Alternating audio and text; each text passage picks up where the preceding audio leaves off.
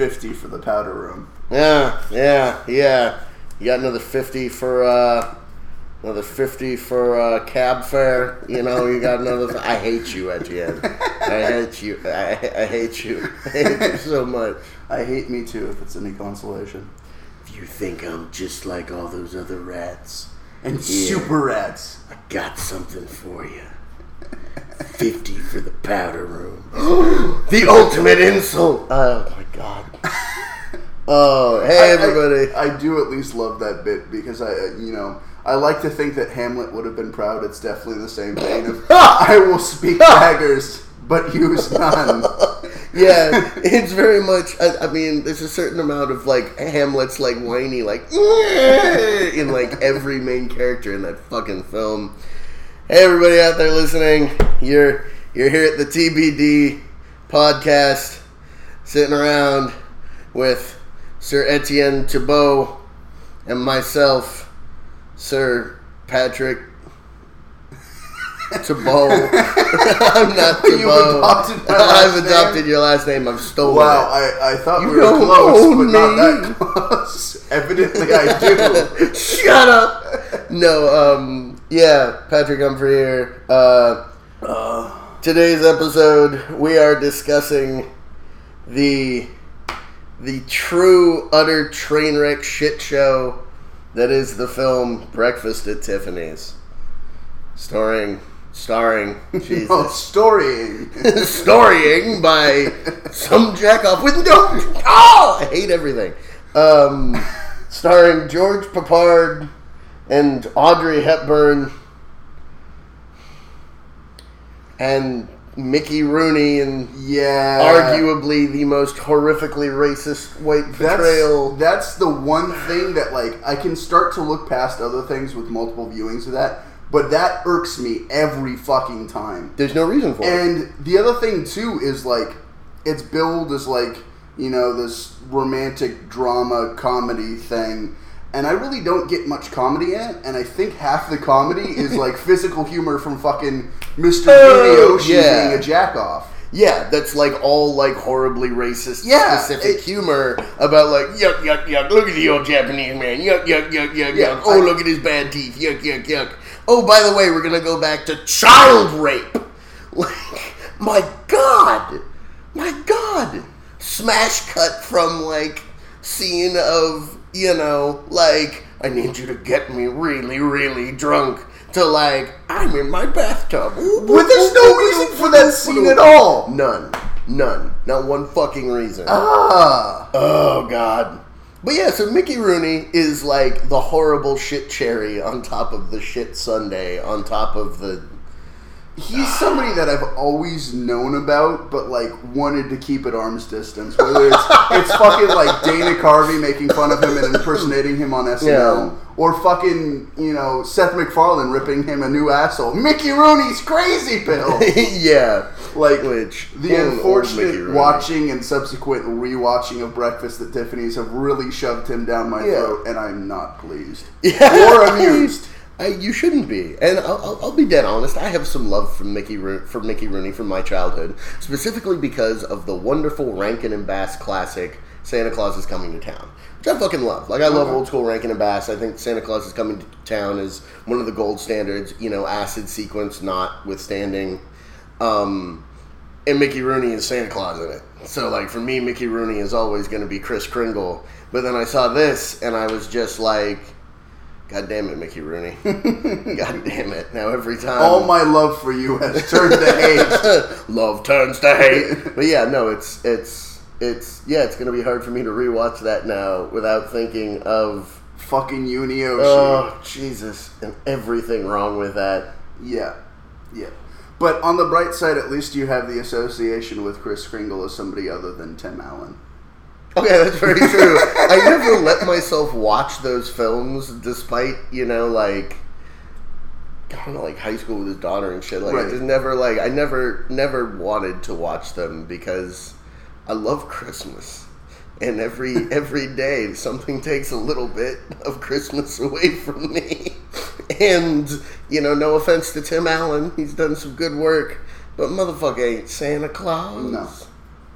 No. Which is the joke of those movies, but it's not funny to me. It's totally understandable, and I mean, I guess I'm glad your childhood wasn't ruined by them. And I mean, I don't think I ever watched them by choice. It was always on at somebody else's house. Oh, yeah, but for some godforsaken reason, they'll be like, oh, it's Christmas. We're going to be doing something Christmassy in school. Let's watch Tim Allen be a jackoff. Oh, God. That's one I never had to deal with. God, what did they even show for Christmas? It was Catholic school, so, like, God, it was probably VeggieTales. Oh, God. Yeah, which, like... Well, at least they didn't show you, like, the 12 signs of the cross in graphic detail. We did that. You mean the Stations of the Cross? Yeah. Oh, we did that all the time. That was for Easter. Easter, because, it's Jesus' brutal, horrific death. Right. I mean, every Catholic church has them enshrined around the top rim. No. I have been to church once upon a time. Glorious Technicolor. But, yeah, that's, I actually didn't know that. Yeah. You Catholic back in the day? No, I've been to several different churches. I guess I was raised Quaker, technically, so I went to Quaker meetings. Dude, righteous. Society of Friends. I've been to various different Catholic. I've been to, like, Greek Orthodox in addition to, like, regular Catholic. Dude, that's boss. Those services are crazy. Like, Franciscan, all over the place with Christianity, really, but it wasn't for me. Anyways, we've strayed so far from Breakfast at Tiffany's. I do have to say, I do kind of wish that you were raised Shaker, because that would have been really, really, really good. So I could be a Quaker Shaker. Well, and also, you'd inherit all that property in upstate New York. And we could go hang out there, And then take the taxi over to Tiffany's. God. Sadly eat our food outside while looking it in. Stare at the fucking jewels with it. These are all the things I will never own, but it's okay because diamonds are tacky on women under the age 40. Oh my God. Well, did you notice the fucking through line of all the creepy, like leaving aside all the main portion of the creepy shit with Doc for right now, specifically the through line of her repeatedly having the, like, well, that's what happens when you get fat, like, lines. And then the fact that, like, every conversation she has with Doc and every conversation he has talking about her references, like, oh, she got so fat. Oh, you too skinny. Like, gives you kind of the idea that there was this constant... you up here. Yeah, there's, like, this constant, like, I get the idea that a lot of her, like, frequently raped childhood involved, Binging and purging. Well, yes, and also Doc continually being like, that body ain't right. And, like, like, you're too skinny, girl. You eat that turkey. Oh, now you too fat, girl. Yeah, like, I hate him. I hate him so much. Part of me wants to believe that you're reading too much into his character and their background. But, like, there's weird things throughout that fucking movie. And, like, right when they sit down on the bench, when he's talking to fucking Paul Varjak, like, that wry-ass smile that I'm just like... Not okay. None of that was fucking okay. Also, I'm sorry. Oh, yeah, she came with just a crazy wild little thing. Then my wife died. Then, I asked her to marry me at 14. Yeah. None of that's okay. Ain't none of it okay. You think a 14-year-old, they don't know what they're talking about. They don't know what they want, but she knew what she wanted. That's a line. That's a thing he says. I know. And, like, every time I watch that scene, I just keep expecting, and, like, I know it's not going to happen, like, deep in my heart of hearts, but I keep, like, something cries out in me for George Papard to Paul Varjak. Fred, baby. Which, that's another thing, too, like, constantly referring to him as her brother. So whacked. Especially with, like, the weird romantic pseudo-sexual underlay. Again, we're like, they even talk about the fact that before Doc, she and her brother escaped from an even more abusive family. Right. Her life has been nothing but a cycle of degradation and abuse, and her desperately trying to escape it by any means possible. She had cause to run away from that cause. She never had cause to run away from me. Yeah. You tell me she wasn't happy. You tell me that. She wasn't happy, Pete. That's why she ran away. That's why people do that. That's why the marriage got annulled. That's why she's bringing protection to the station. And Varjak just is repeatedly like, no, I think you need to talk to your husband about this. I'm gonna go get a pretzel. You know, like, what? Don't leave her with the abuser. What the hell's wrong with you? And I love that they even like have the nod to it. I love it and I hate it because there's so much of the movie that is so conscious of its own bullshit. And then there's also these moments where you're like, wow, you were entirely not conscious of how fucked this was. Because, like, going into it, she's like, I can't play this scene alone. Mm-hmm. She is doing the whole, like, I really do love you, Doc, but I'm just not that person. Like, it is an act. It is her trying to get the molester back on the Greyhound bus and the fuck out of her part of the United States. And just going back to that first scene when they're talking in the park, there's like 5 different moments where like Varjak is starting to walk away and turns around and just has this intense look on his face, and every time my soul cries out for him to just roundhouse kick, just like straight like straight like whack take out Doc on that bench, and it never comes. It never comes. Instead, he eats fucking Cracker Jacks. Yes. Man, I thought I was special, but she has a husband. No, she doesn't. The irony, too, is like him being basically a kept man for another woman at this point, too, because they're still involved at that. He hasn't been like, no, I'm a writer. I'm developing a backbone. Fuck you. Which, good on Paul Varjak. I mean... yeah, his sugar mama was kind of a dick to him. That's like a pretty... yeah. I mean, she felt entitled to whether or not she was. For her, it was a more straightforward transaction. Right. And she obviously had other emotional connections there, but it was more of a straightforward, like, I am paying you for this emotional companionship and sex. And that should be well understood. And yes, I like you and everything else, but, like, that's what this is. This is your day job. Right. Hence the bit at the end with, like, oh, go take a fucking vacation. You earned it. Yeah. Like, you take a vacation, but you come back to me in a week. Like, Which is, again, like, her literally being like, it's only good labor practice. I mean, it's only fair you get paid vacations. She jokes about the whole fucking union. Yeah, like... which, honestly, like, the way... like, there's so many scenes in it that are actually really well done, and then they just sandwich them between these just horrible moments against these, like, broken, shitty people. Yeah, part of me, like, I'm probably never going to actually do it, but part of me wants to, like, actually find out, like, how the book is written, what the book's about. She's much more clearly a prostitute in the book. Okay. It is not vague. Like, well, I knew that call girl, like high-end call girl. Yeah, well, whatever the fuck you want to call it. Well, I mean, prostitution does cover the whole umbrella, but it's usually a term referred to more street level as opposed to yeah. I'm technical about my prostitution. I'm sorry. No, it's totally fine. But part of me wants to like find out more about the characters. Because honestly, in the movie, I just do not give a shit. And like the whole point of the movie is the characters, what's happening to them now, these encapsulated interactions and like their past and shit, and like not having that, like the events of the movie are so fucking limited that there's not much to go on strictly from that. And like I don't want to believe that it's this massive steaming pile of shit, and having more background and more personality and more knowledge of the characters might alleviate that. And also finding out if Yunioshi is really as terrible as he is portrayed. Well, I imagine he probably is. Like, just as perfectly old school, good old fashioned American pie, apple pie American racism. American pie apple racism.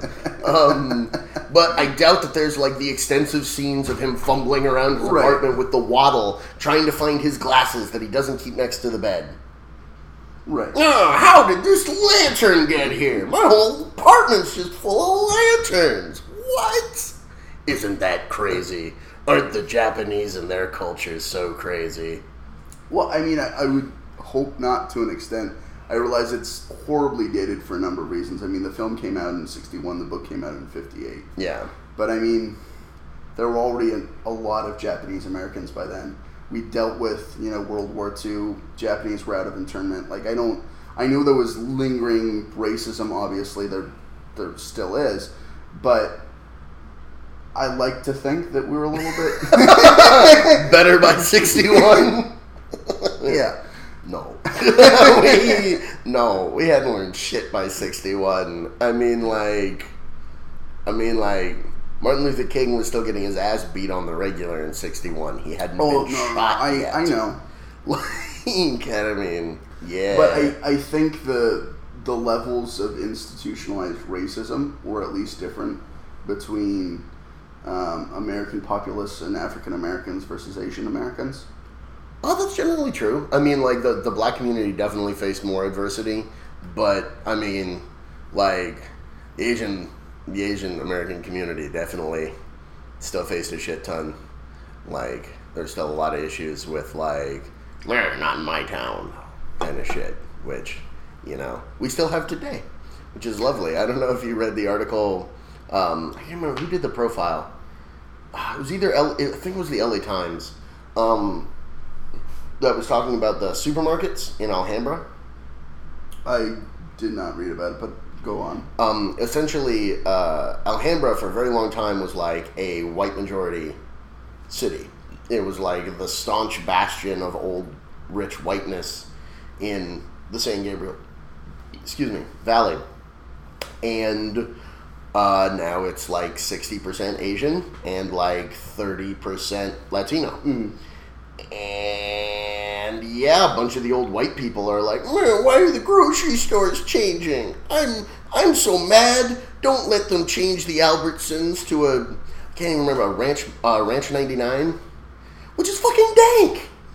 Like, give me an Asian market or a Mexican market or an Armenian market or an Indian market over fucking any of these normal grocery stores any day. But it was literally like, it's just, the community's just changed, It's just not what it used to be. It's just changed, and, we gotta preserve what we have. And, like, reading this, I'm like, you people are not at all being circumspect about the fact that you're like, fuck you Asians, get out of my town.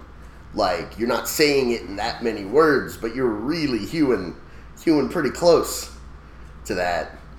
And I'm like, just seeing that today, I was shocked. I didn't see it today, but like, in the modern era, you like to think that's not still happening. Like, not in my town, you dirty yellows. Like, that's like terrible. It's fucking terrible. Mm-hmm. Sorry. No, it's fine. We've certainly talked a lot about race. And I think yes. it's time for us to move past the Mickey Rooneys of this world. Yes. And the people who fund the Mickey Rooneys of this world. Yes. But, yeah, the deepest problem that I have with Breakfast at Tiffany's is that it had the opportunity to really be a really well-rendered portrait of two jacked up people. One of them way more jacked up than the other, but both of them really, really slogging through serious mental and emotional issues.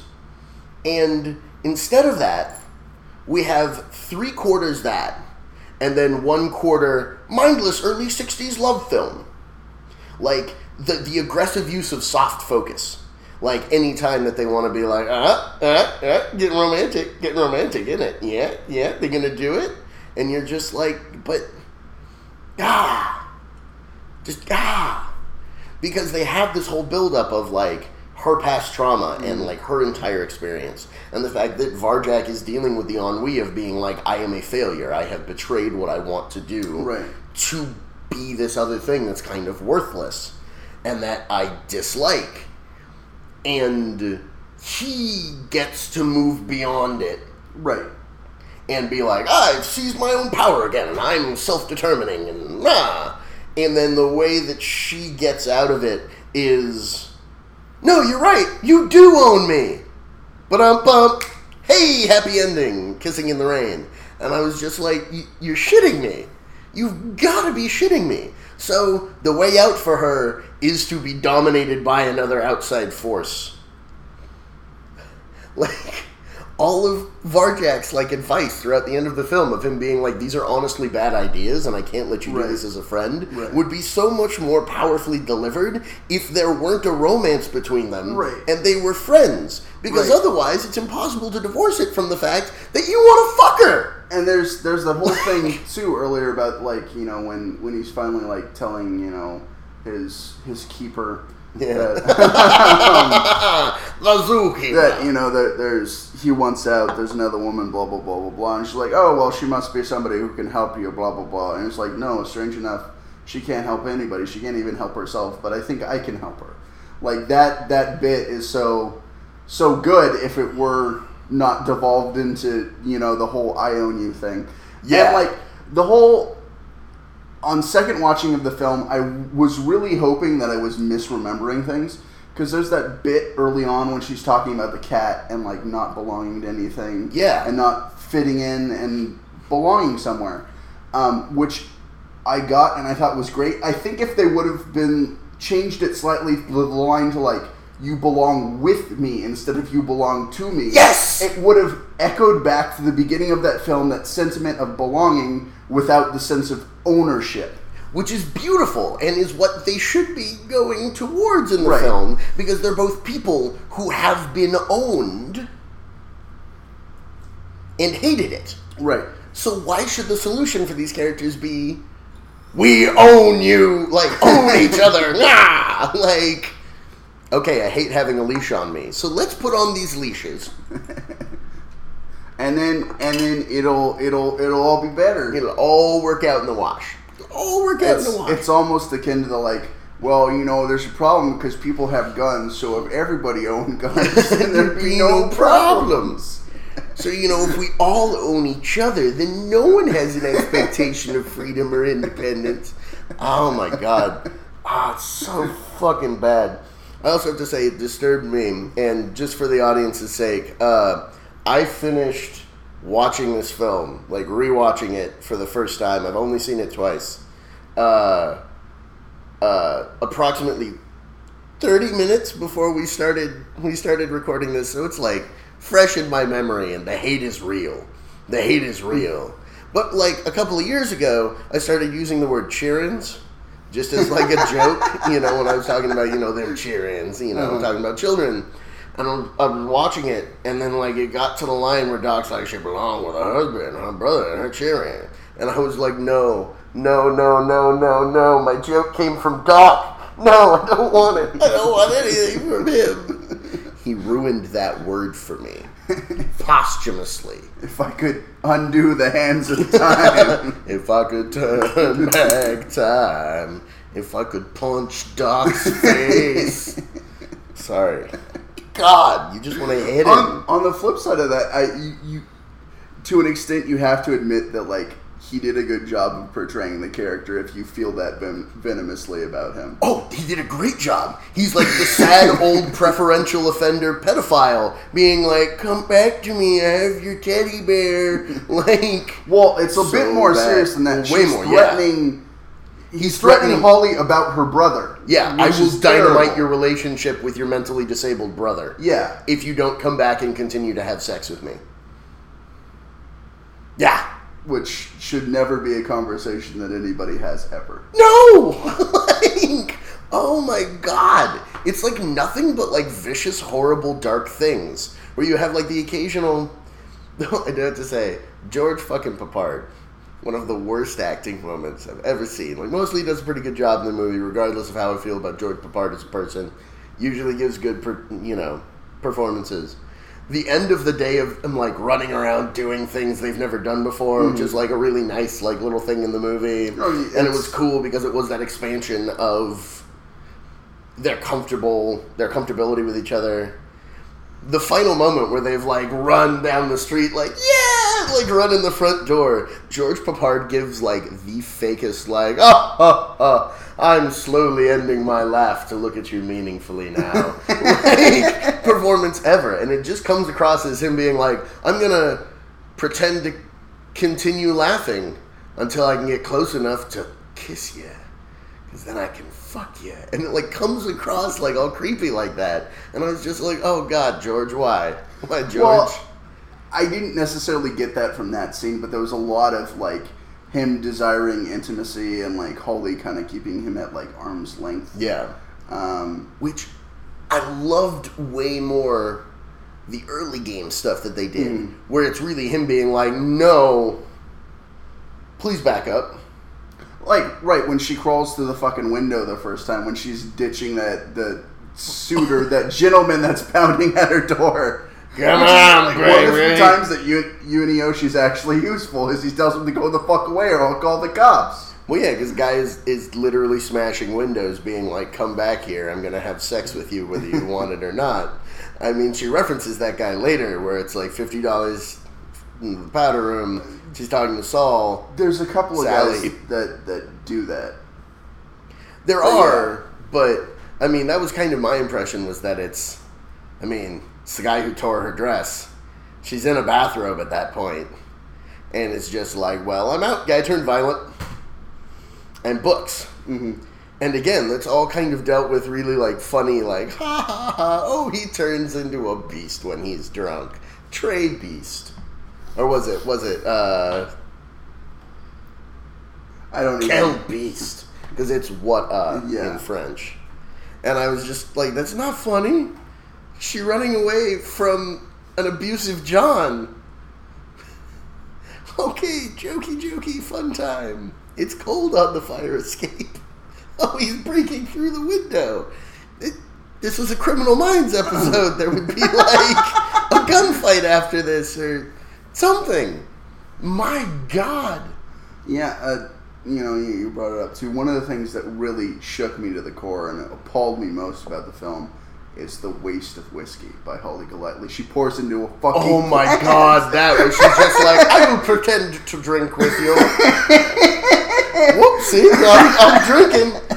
Well, which is a wonderful character moment of her being like, I don't know this person yet. I am not going to get drunk in their presence. Which was a kind of like interesting thing in terms of looking into who she is and the way she strategizes. But still, yeah, like I was watching it this time and I just kind of went, no, I'm running low. Give it to me. Yeah, like pass it through the screen, Holly. Don't let the plants have it, Holly. The plants won't appreciate the poison. I'm like, oh, God.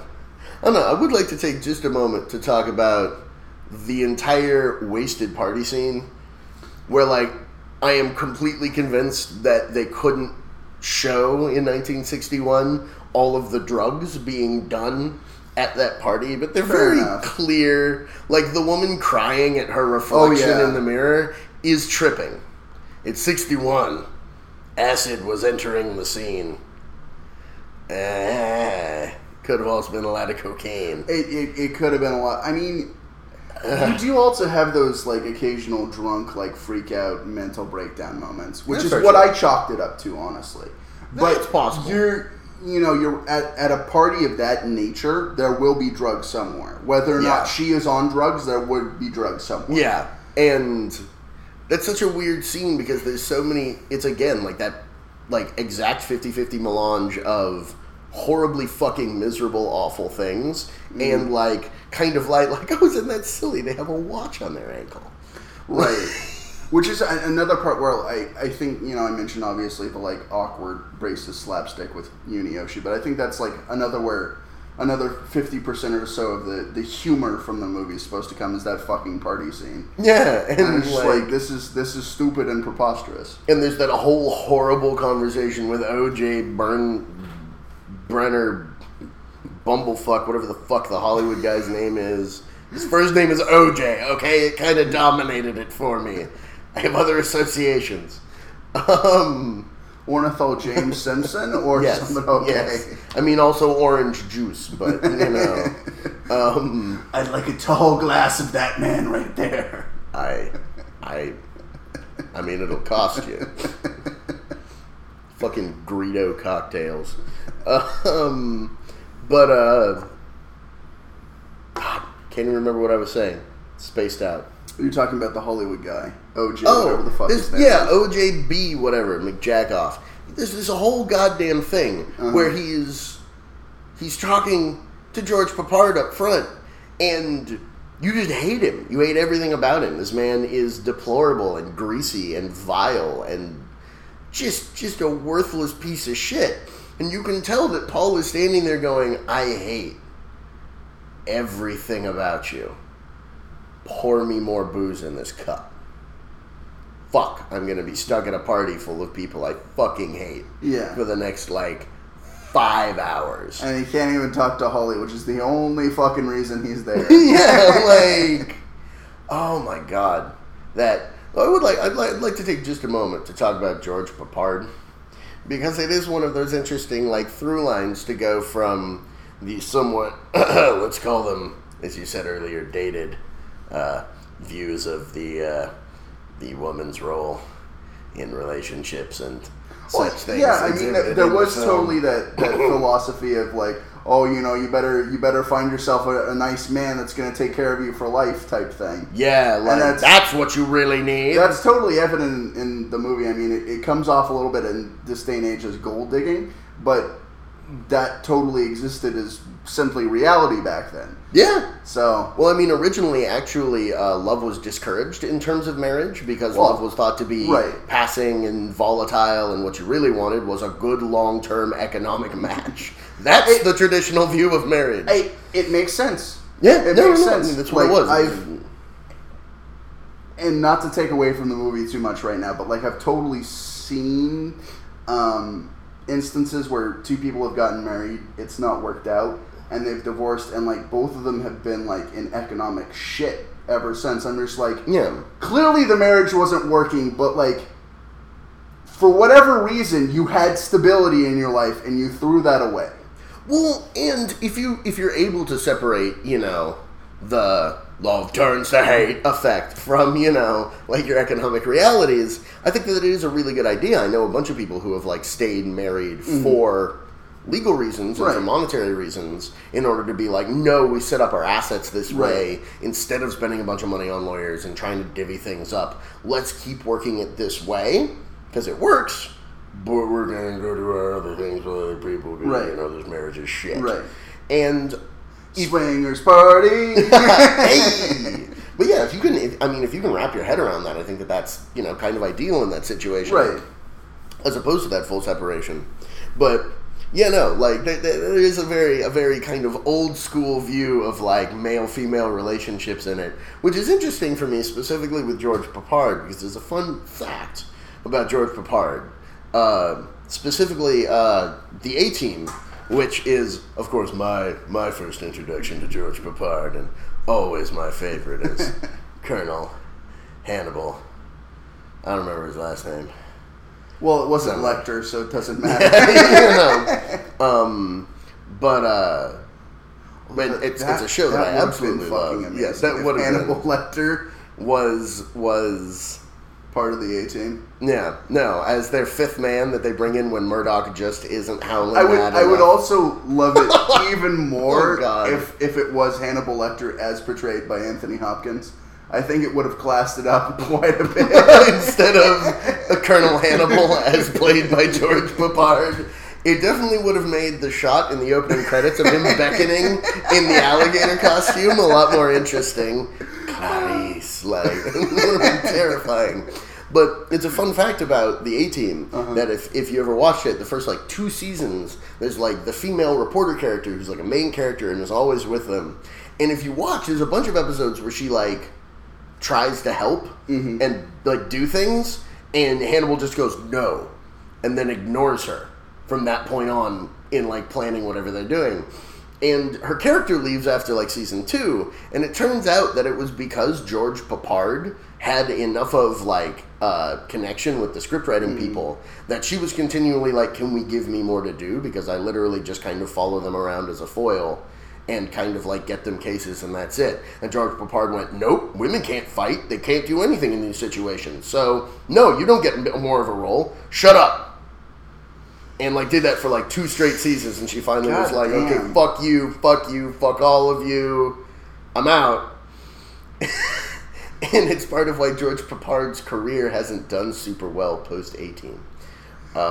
Is that he alienated a lot of people he worked with on that front. But it's kind of an interesting through line for me, like, watching Breakfast at Tiffany's and being like, oh, young George Papard, I'm interested to see what...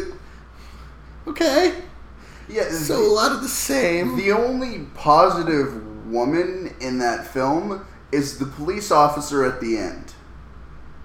Oh god! Because she's a woman who's actually working and she's maintaining order to an extent in the fucking madhouse. Well, and yeah, like, I mean, we're post fucking World War II. I mean, there was the whole like we can do it movement, and then like to have this where like it's going completely back to like women out of the working force and more like, oh, I gotta find a nice rich man that I can settle down with and take care of me. Like, I'm glad there was at least somebody that was fulfilling that role, but I would have liked more, or at least a more major character with that. To actually be, instead of just someone which even the sugar mama. There's no evidence of her doing jack. No, she's sugar momming George Papard by getting money from her rich husband. Right. Like, it's the funnel. Potentially inheriting that money from her family, but she ain't working. It's possible, yeah. Well, that's the bottom line. And it's weird for me because there's all these things in the movie that were obviously supposed to be very much like Holly controls her own destiny. Right. Haha. But the point of the movie is that she shouldn't. And it's like the upshot moral of the film is, silly Holly, you didn't know what was best for you. And B, like all of her like, I'm seizing control of my life, I'm a strong woman who can like use my abilities to like gain a living or whatever, are all in this like creepy like selling myself thing, which is not like, I have nothing against sex work as a career, and that is definitely an empowering thing for specific people. She's also someone who's been consistently abused and is wildly flailing with anything that she knows how to do, which is essentially, wow, I just said that, essentially using seduction in order to gain things, and that is like her entire skill set, other than playing guitar, which is also like one of those things where you're like, my god, just... It's 1961. You can have a folk career. Come on, man.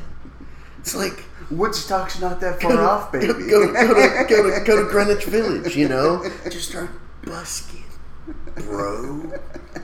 And I say this in all seriousness as a busker. Like, by God. And that's, it was really frustrating to me because there's a bunch of it that's obviously supposed to be these, like... I'm my own unique person. Like the whole final telegram from Jose being like, you know, I relished in your difference from other people. I loved you were knowing just too different. Yeah, I loved you knowing you were not as other women. Yes. I think that's the exact quote. Jose's character I actually kind of liked because he's never... I mean, he's very kind of like one tone. Right. But he is like a legitimately good dude, as far as I can tell, who's just like, I am part of, like, my family runs Brazil. I can't. Like... There's a lot of things that he does where, like, I mean, he ditches the party when the cops are being called. Like, there's a lot of, like, he doesn't get involved when he could have to, like, prevented shit fuckery. But he does it for a specific reason that is very key to who he is. Yeah. And, like, that I can at least respect. You know, you're right. He is probably one of the better, more likable characters. Yeah, he tries to help Holly in the scene where, like, her brothers died and she's smashing stuff. He's like, I don't know what to do. Yeah. George Papard, you know her. You get women. Well, and more specifically, like, your friends. Yeah. I barely know her. Right. I thought she was hot, so I hit her up, and we've been hanging out, and we had a good date. She's super cool, but she now started smashing everything. I don't know. Yeah. It's interesting. My last watching of the movie, I felt that the cat was the best character. I can 100% get behind that shit. I think Cat takes the cake for being by far and away the most honest, real, well performed. Like, there's definitely the moments where the cat is like, I kinda wanna run away, but I'm gonna stay. Ah! Like, digging into everything. You feed me when you're sober enough to remember that I exist. Yeah, like, this is why I stand on your shoulders, damn it, to remind you. And also, periodically, you smash everything in the house, so it's safer than being on the dressing table. There's the scene at the end with the cat on top of the fucking buffalo head. Yeah. Well, I mean, after the thing where Holly just literally grabs the fucking table runner as and the cat's flips underneath the cat, it, yeah. Like, I was just like, oh my god, just no. I really hope for the cat's sake they didn't have to do multiple takes of that shot. They probably did. They probably did. They have Cat's trainer in the credits, and I was just like, that must have been a fun fucking job for you and the cat. Guys, can we not do this shot? I'm worried about the talent getting endangered here.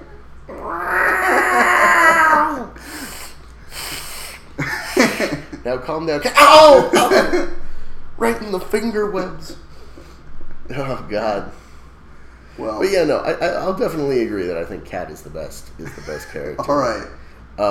Even better, because, yeah, Jose, I mean, has these questionable things about him, but I also just love the detail that, like, of all the people at the party, George Peppard finally ends up, like, he spends the whole party wandering around with a full glass of bourbon, not talking to people because everyone there sucks, and then actually has, like, a conversation with Jose, and they're chilling, and he's like, oh, you don't suck. Yeah. Oh, cops are coming. Homie, the cops are coming. Let's slip out the back. And he's literally, fuck all of these other guys. Good shit, Jose. And then they, like, split and work. Yeah.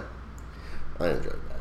I'm sorry. You were going to go in a different line, I think. I don't even know reality anymore. The one thing that I will say, it didn't directly offend me, but Sally Tomato was the worst goddamn name for a fucking gangster. Oh my god. Like, you couldn't think of anything? Sally Tomato, A. B. The hideously bad excuse for an Italian accent. C. The fact that his lawyer is like McGregor or Magruder or like McGillicuddy or some bullshit like that. And I'm like, number one, the Italian mob and the Irish mob have never been allies. Number two, this man is definitively not Al Capone. Number three, Sally Tomato is definitely not Al Capone. It's not the same gravitas, you know? Like, you don't have that same effect from the name. Well, yeah, it's not... I mean, there were some weird gangster nicknames that were tossed about, but, like, Sally Tomato's not one that I can see being remotely relevant to anything that the person's doing or remotely, like, threatening and fearful, and maybe that's why he's in jail. Yeah, the Don, you know, they call him Sally Tomatoes because, you know, he used to go to, you know, all-nude female reviews and he'd bring rotten tomatoes with him, you know, just in case he didn't enjoy the way they shook their goodies. So, you know, he'd throw them. So, you know, the name kind of stuck, and, you know, he was always kind of, you know, pasty, you know, like a tomato, you know, squishy. You could just kind of poke him and he'd break. So, you know, we put him up as a fake Don so that, you know, if he ever got arrested, we could all kind of laugh at Sally Tomatoes. See, that I would totally believe because, I mean, with that ridiculous backstory, there's no way he started off on top. He would have had to be like bottom ass Joe Schmo that like slowly rose through the ranks or was like promoted as a figurehead. Yeah, essentially. You know, think of Harvey Birdman's The Dabadon, you know, where it's all secretly being run by Barney Rubble. Obscure reference, people, I apologize. It's alright. But yeah, no, I mean, also the fact that, like, anyone is fucking even vaguely shocked that there's an investigation into Holly Golightly and Sally Tomato and Jackass McGillicuddy, the lawyer, quote-unquote, meets her at Burger King, whatever the fuck it's called, the Burger Shack. When she's literally like, oh, what's the weather report, Sally? Yeah. With the guard going, I'm right here, guys. Hey, we'll wave to the camera. And him going, oh, snowfall in New Orleans. Like, that is the least. I wonder when those snowfall last in New Orleans. I wonder how he thinks him up. It was about a month ago. That was the last time the shipment came in from down in Cuba. Snowfall. Cocaine. Like, you know, I was just kind of like, that's guys, you just failed the mobster test. Like 100%. Like, I was watching it and I was like, okay, you know, no, he paid off that guard. He must have paid off that guard. No. He's got to. Nope. I mean, his name is Sally Tomato. Clearly, he does not have his shit in order. Yeah. Well, oh my god. Also, the fact that, like, Yunioshi goes through his big whole, like, throw you out on the street, and then, like, doesn't kick her out. Like, she's still living there. Right. After the... Well, I don't think he's like a landlord. I think he's just another tenant that she continually fucks with because she doesn't have her key and oh, really? Home. I don't think it's ever like expressly stated one way or the other. Okay. But like I started to presume that he was just another tenant. It's a good point. Though, why is he in her apartment? Well, I presumed at that point. I mean, the cops probably had a key or something, and they got in one way or another. But then why did they just hang with Yunioshi in her living room? I don't have explanations, Patrick. I figured that he was just kind of like the one that like... Hey guys, let me just chill with you on this one so I can... He needed to have his half-assed revenge. Revenge. The time is nigh. Oh, God. Oh, and the whole, like, unfinished through line of the fact that he's, like, an aspiring photographer. That they, like, throw in this, like, vaguest little bit of character, like, possible character development for him at the beginning that literally goes swayed fuck all nowhere. Like, just fucking nothing. It's just there so fucking Holly can can manipulate fuck with him. Yeah. It's crap. Yeah. It's utter bullcrap. All of it. Every last bit of it. Explains why the stupid like lights and shit are there. Because in the first scene when he's first waking up and he turns on the fucking light. Like, because every person who can't see without their glasses leaves their glasses on the other side of the apartment when they go to sleep. I'm not trying to justify things in this movie. I don't think I can. If you aren't condemning, you're on their side at the end. If you don't call out the evil when you see it. But you know, I think another thing that we can agree on is it had a pretty good soundtrack. You know, that one basic one song, Moon River, which is not a terrible song, though. That the lyrics aren't terribly consistent from verse to verse about what's going on in the track. Two drifters just randomly happening out of nowhere, because the rest of this has all been about you doing yo thing. But okay, I mean, you had to have that tie-in so you could have the final romantic moment with George Papard in the goddamn alley when the like whole chorus goes, "Two drifters," in case you didn't get the imagery of this whole fucking movie. Ha ha! Like, fuck you. But I have to admit that I kept hearing. I really want to see an Amish parody of this. Where the song is Rumspringa, and just have the whole thing about, that would be excellent. Yeah, like, make more sense. She's trying to escape the, fair, community. I think it would need at least two songs. You gotta fit in Weird Al's Amish Paradise at some point.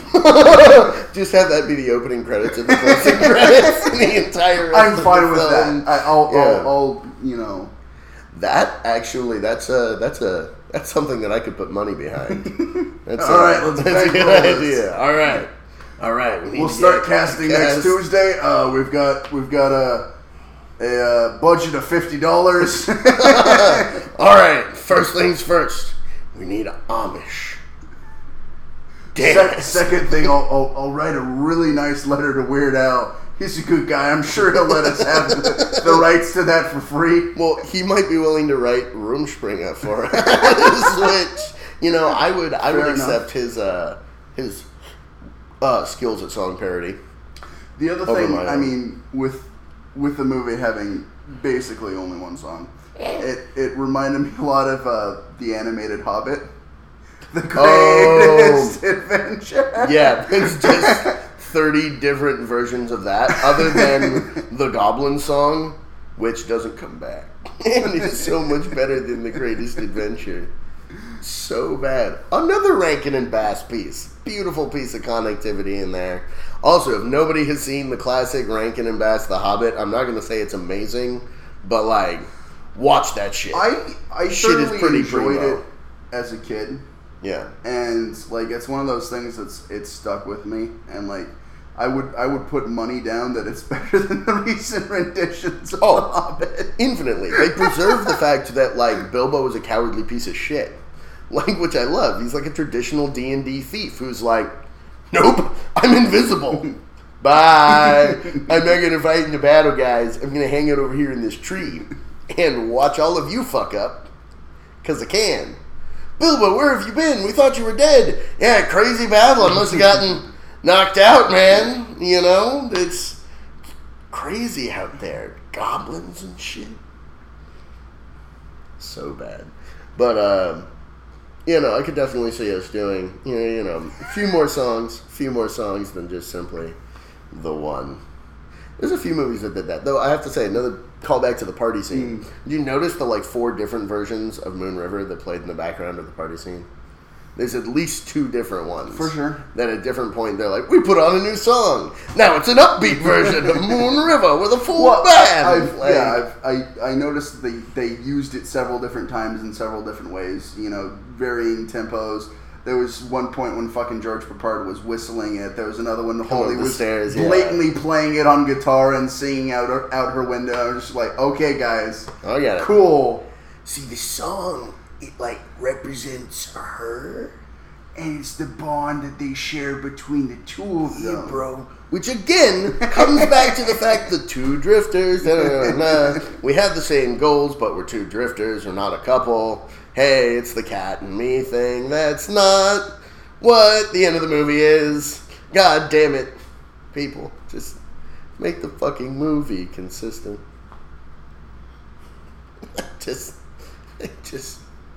I wanna like it. I wanna believe. Yeah, like when I first encountered this movie, it was next to another old school classic movie called The 3 Lives of Thomasina, which was about a sentient cat trying to help her family get happier. It's a very uplifting film, despite the fact that Thomasina dies twice during it, because it's The 3 Lives of Thomasina. But, you know, I saw that when I was like 9, and I was like, cool, Breakfast at Tiffany's, the boxes look the same. It's like the same company released them. They're next to each other on the shelf, and my parents organized things by genre.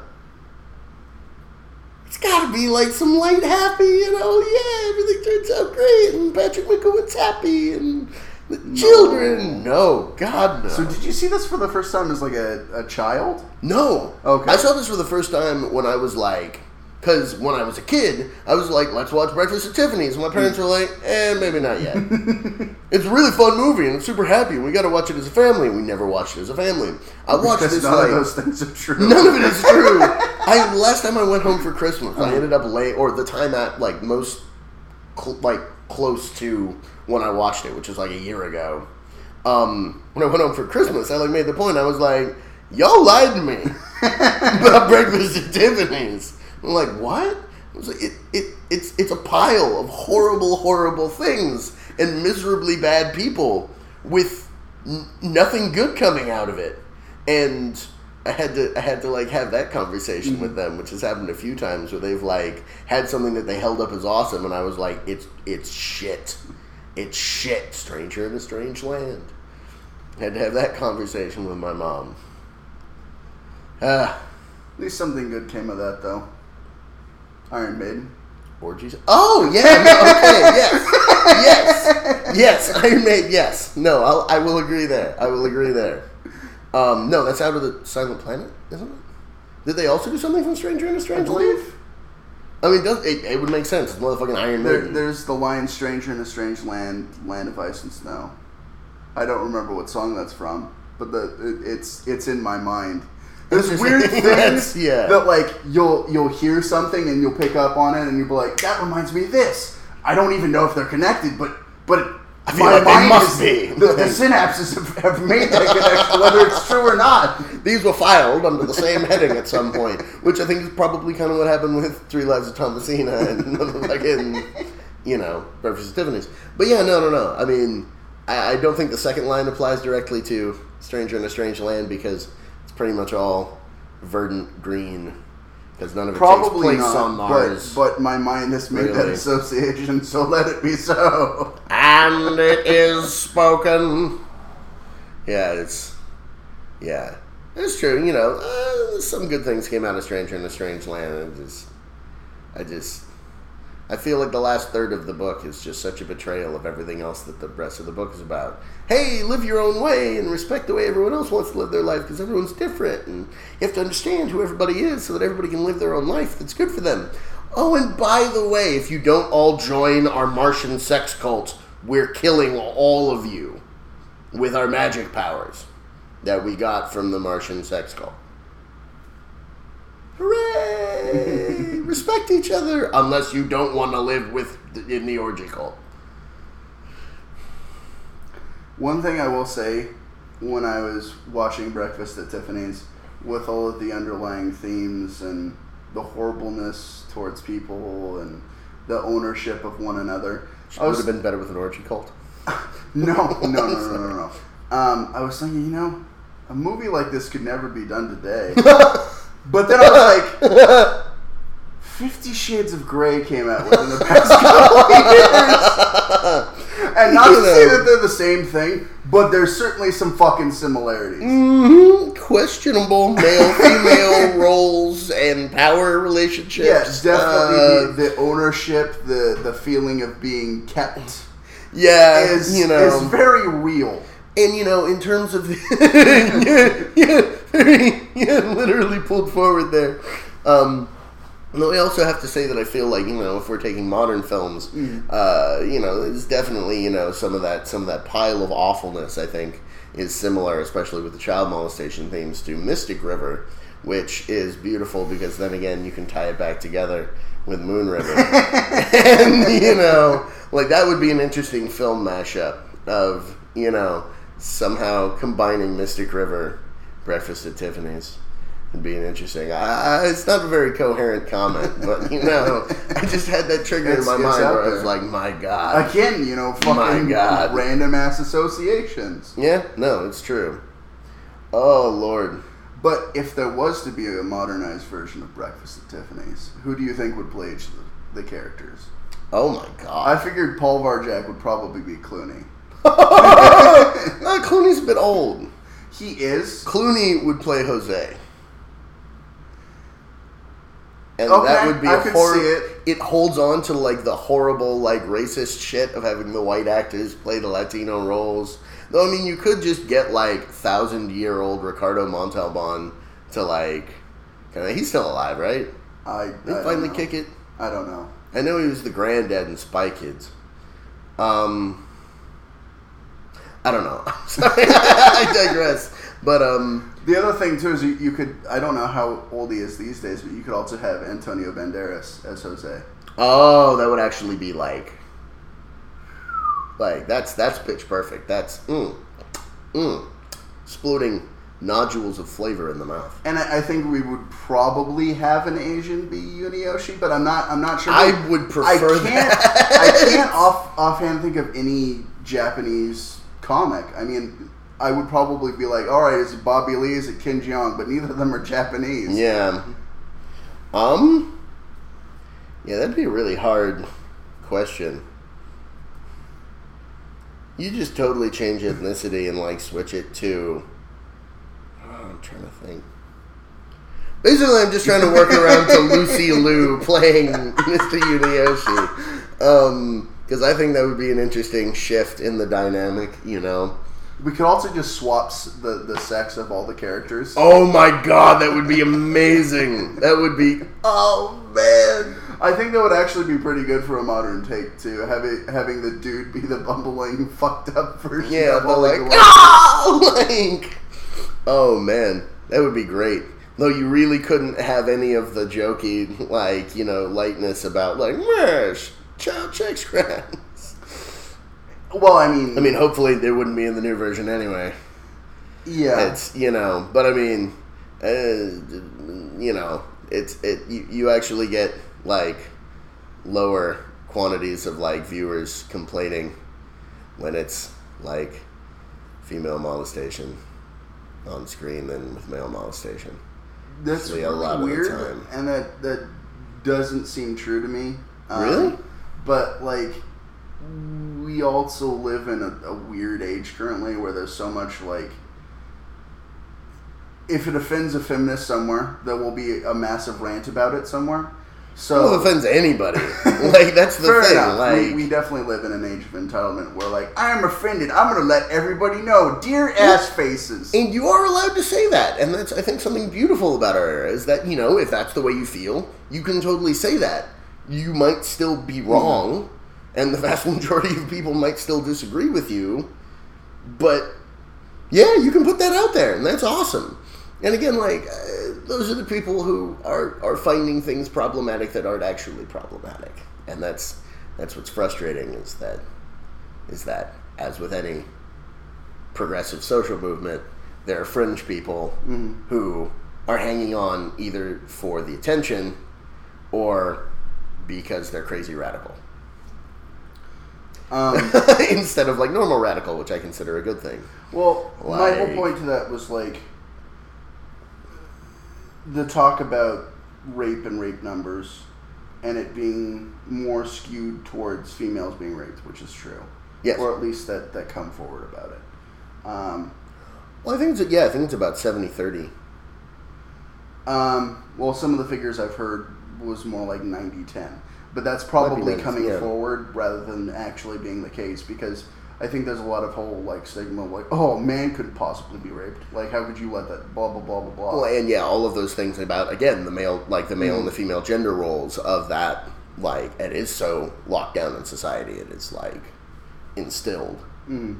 So, I mean, there would be weirdness about the whole molestation thing, but I don't know if it would be as problematic as with it being the male molested and the mother. No. And that's a good point. Like, that comment initially when I made it, like, I didn't actually have support for it, which is unusual.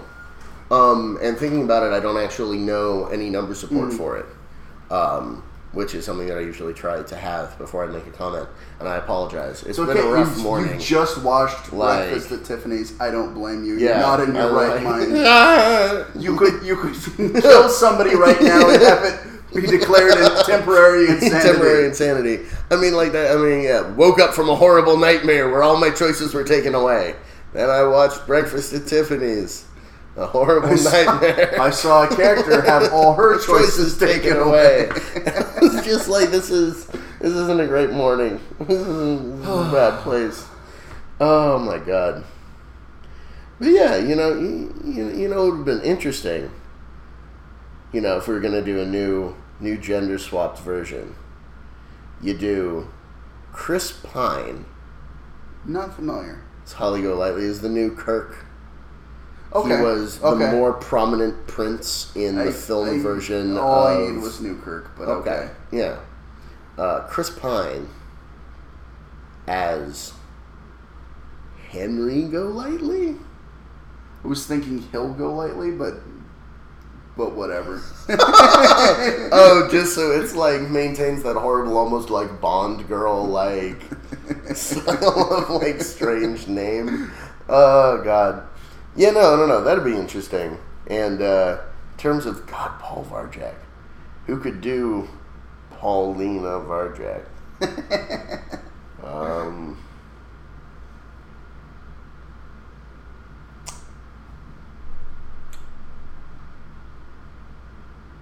Ronda Rousey.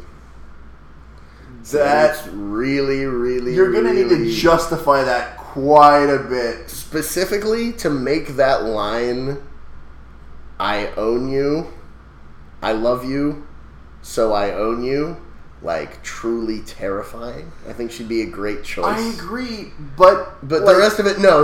Yeah, I mean, she's not going to be laid back enough to be kept by somebody else, A, and B, there's no way she's not that's true. beating the shit out of Doc. That is. Then we can have the roundhouse kicks. We could finally have the roundhouse kicks to talk. Oh man, we should just like pull that actor's like dead body out of his grave and like puppet it like across it, just so we could have him be the one taking the roundhouses. No, but you make a good point. Just blatantly like the stunt actor is just the corpse. Yeah, no. Have another person be Doc completely, but just the random stuff with no explanation. It's great. And then there'll be like one line in the credits. Yeah. Thank you to the guy who puppeted this poor guy's corpse. We needed it emotionally. Oh God. But no, that's actually a really hard question. A female Paul Varjak. Yeah, I don't have a good answer for it. And I was thinking maybe Catherine Zeta-Jones. Be interesting. I was thinking, and this might also be super off base. Like I said, nothing coming out of me is good today. I've only put bad things in, so I mean, it makes sense. You get out once you're part of it. You are what you eat. I just ate a whole big sack of crap. Maybe Tina Fey? Huh. That makes sense to an extent. Yeah. I don't know if she'd be down for the role. Yeah, no. What I would... Oh, well, it's not. I forgot we were doing the complete gender swap thing. I was thinking... we'll do partial. Fuck it. Let's throw all the windows out of the window. Meryl Streep. Throw all the windows out of the window. Throw all the rules out. As Paul Varjak's keeper. Or Paulina Varjak's keeper. Oh, that's great. Just keep that and have like the weird like lesbian thing with Tina Fey and Meryl Streep. Well, that would almost be like... Oh, man. Because then that almost makes me want to make it all female. Because that would be interesting. Because then you could have the lesbian thing between Yunioshi... played by Lucy Liu, which she wanted from the beginning. Yeah, it's been my ship. No, that would be interesting. So basically, we're doing like a whiz almost with this. I think that's an interesting way to put it. I wouldn't necessarily go that far, but no. You make a good point. Is even if you just changed that one so that it was well, I think like. Yeah, no, that'd be really interesting. You just have that relationship be the same-sex one, and then there's still, like, the awkward kind of, like, between Holly and... Paulina in the new one? Yeah. Or Paula, or whatever the fuck. Paula. Yeah, Paula's actually better than Paulina, probably. I think you may have said Paula originally. I said Paulina originally, because I'm... wacky and didn't think of the, easy... The most obvious solution cannot be the correct one. Fuck Occam's razor. Today, we dine in Shreveport. No, we dine in Tiffany's. I mean, come on now. I hate it. I hate absolutely that whole film. Anyways, I don't hate the whole film. The bottom line that I think... is incredibly beautiful and incredibly terrifying is this is somebody out there, this is their favorite film. Oh yeah, gotta be at least one person who fucking... Probably multiple people, probably thousands of people. I'm not going to attempt to wager a guess, but that's something that's incredibly beautiful and incredibly terrifying with this kind of thing, because it is so awful for so many reasons, yet at the same time, like, as any sort of creator, the fact that, like, whatever you do, there is an audience for you, it's just a matter of finding that audience is incredible. It's true. I mean, George Zimmerman is now painting paintings, and they're selling gangbusters. You know what the paintings are? No, but there was, like, some weird, like, Confederate flag. They're just thing. the Confederate flag. Okay, so that was him painting them. Yeah. He's painting the Confederate flag over and over again for this one gun shop to sell, to support their case that they won't sell guns to Muslims. That is, he's painting it for them as a charity to support their court case, because they publicly were like, we won't sell guns to Muslims, they could be the enemy among us. And I hate everything. Yeah, you know? Didn't you just hate the world? You hate everything. I do. I can at least take solace in the fact that George Papard's name will forever remind me of Jean-Luc Picard.